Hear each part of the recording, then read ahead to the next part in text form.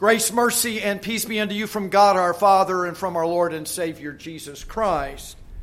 Amen. Here again, these words from St. Paul's letter to the church at Philippi, the second chapter. Paul writes, "If there is any encouragement in Christ, any conduct from love, any participation in the Spirit, any affection and sympathy, complete my joy by being of the same mind, having the same love, being in full accord and of one mind. Do nothing from rivalry or conceit, but in humility count others more significant than yourselves. Let each of you look not only to his own interest, but also to the interest of others." This is the word of the Lord, and this is our text, brothers and sisters in Christ. This morning we consider, what we just sang. We consider the wondrous love of God found in Jesus Christ, who for us and for our salvation took upon himself the form of a servant and made himself nothing, poured himself out. As the writer of our sermon hymn penned it, when I was sinking down, when I was sinking down beneath God's righteous frown, Christ laid aside his crown for my soul. He did this by giving himself into death on the cross for our forgiveness, by taking a crown of thorns and a throne, which was a cross. And he was raised on the third day as God the Father's approval of his work of obedience, which was done in full accord with God's eternal plan, that through faith all we and all who believe in him might have eternal life.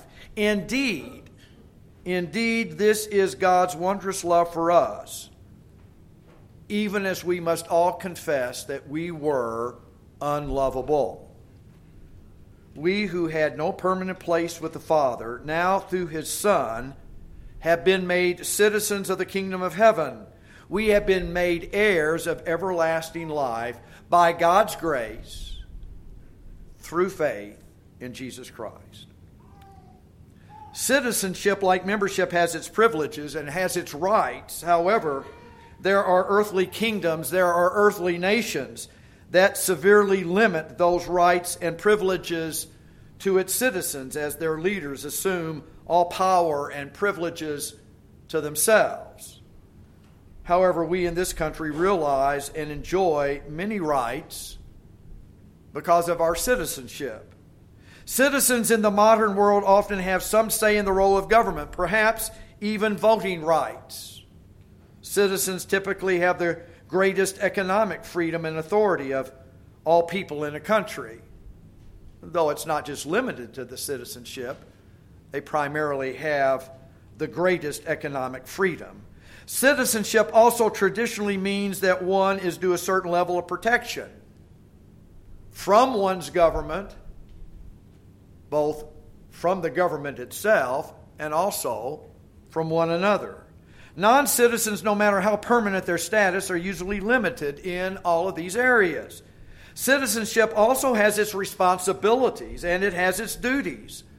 Citizens are required to pay taxes, participate actively in the political process to the extent granted by law. They are also to obey the law and the due process that law gives. And citizens are generally expected to serve in the military defense of their country if called upon to do so. Our text for today is from St. Paul's letter to the church at Philippi, in the area of Macedonia, Asia Minor. The church there was most supportive of St. Paul's work for the sake of the gospel. It didn't necessarily start out that way, but they were a most supportive colony in support of the work of Paul in proclaiming the gospel, which included the incorporation of many into the heavenly kingdom of God through faith in what Paul preached, the gospel of Jesus Christ and him crucified and risen from the dead. Paul's work in Philippi, which first took place amongst the women of the community down by the riverside, because there was no synagogue. There were not enough Jewish men in Philippi in order that there would be a house of prayer, a synagogue, which is usually where St. Paul would find himself going as he visited a new community, because the Old Testament people would at least understand the promise, and Paul could go in and connect the dots and show how the promise had been fulfilled in Christ Jesus. So he went down by the river and preached the word. There was a lady there named Lydia, who was a dealer of purple cloth, which was very important in the status of that day. And Lydia believed, and she and all the members of her family were baptized. Later, Paul was arrested along with Silas because they ruffled the feathers of the leaders in the community by proclaiming Jesus Christ. They were publicly beaten and then imprisoned. And while they were in prison, they sang praises to God. And later that night there was an earthquake. The doors of the prison were opened. Their bonds were loosened. And the jailer, who was responsible for maintaining their captivity, almost killed himself, thinking that they were all gone, yet they were still there. Because of their witness, because of their lifestyle, this jailer and all of his family, his entire household, was also baptized and incorporated into the kingdom of God, the kingdom of heaven. As St. Paul sends his letter to the faithful at Philippi, he is in prison now in Rome, and he's in prison there also because he's preached the gospel. He knows that many of the Philippians that hear this letter are Roman citizens. To be a Roman citizen in the ancient world was significant, and not everyone held that status. In fact, most people who lived in the empire, who lived in Caesar's kingdom, were not Roman citizens. They were servants. Paul was both a Hebrew and a Roman citizen, and that was a blessing for him. He reminded the city leaders in Philippi after he was released from jail that he had not been given due process because he was a Roman citizen. And they were scared, and they ushered him and Silas out of town because they had been unjustly beaten and imprisoned there. I guess you could say Philippi was like our Hot Springs Village, or maybe like Bella Vista. It was a retirement colony of high order. It was especially for honorable citizens, mostly military veterans. They were proud of their service, they were proud of their status, and they were proud of their citizenship. They were proud to be Roman citizens. St. Paul takes this idea of pride in citizenship, but then he adds this twist. Be a good citizen, most definitely, but remember that you are a citizen of the gospel of Jesus Christ as well. You know and live in the wondrous love of God found in the message of salvation centered in none other than Jesus Christ. As a result, your loyalty no longer lies first with any country. Christ has redeemed you. Christ has forgiven you. And now Christ lives in you. He has made you a new citizen of the kingdom of heaven solely by his undeserved grace and his rich and his boundless mercy, which is the full expression of God's wondrous love. In this kingdom, glory and status are not great virtues. Let me say that one more time. In this kingdom, glory and status are not great virtues.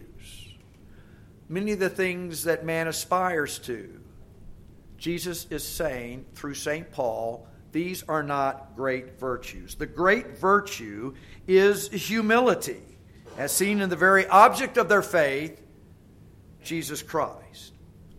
In our text, St. Paul encourages those in Philippi who hold this dual citizenship to do nothing out of rivalry or conceit, but in humility count others more significant than yourselves. That kind of goes against who we are by nature, does it not?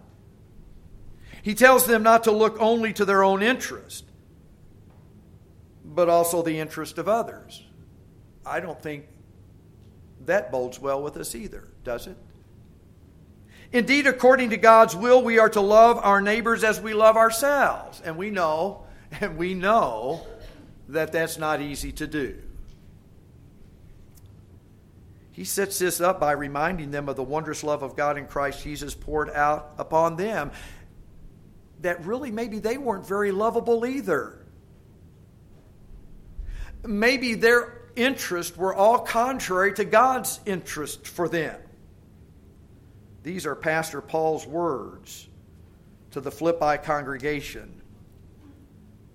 So if there is any encouragement in Christ, Paul writes, any comfort from love, any participation in the Spirit, any affection and sympathy, complete my joy by being of the same mind.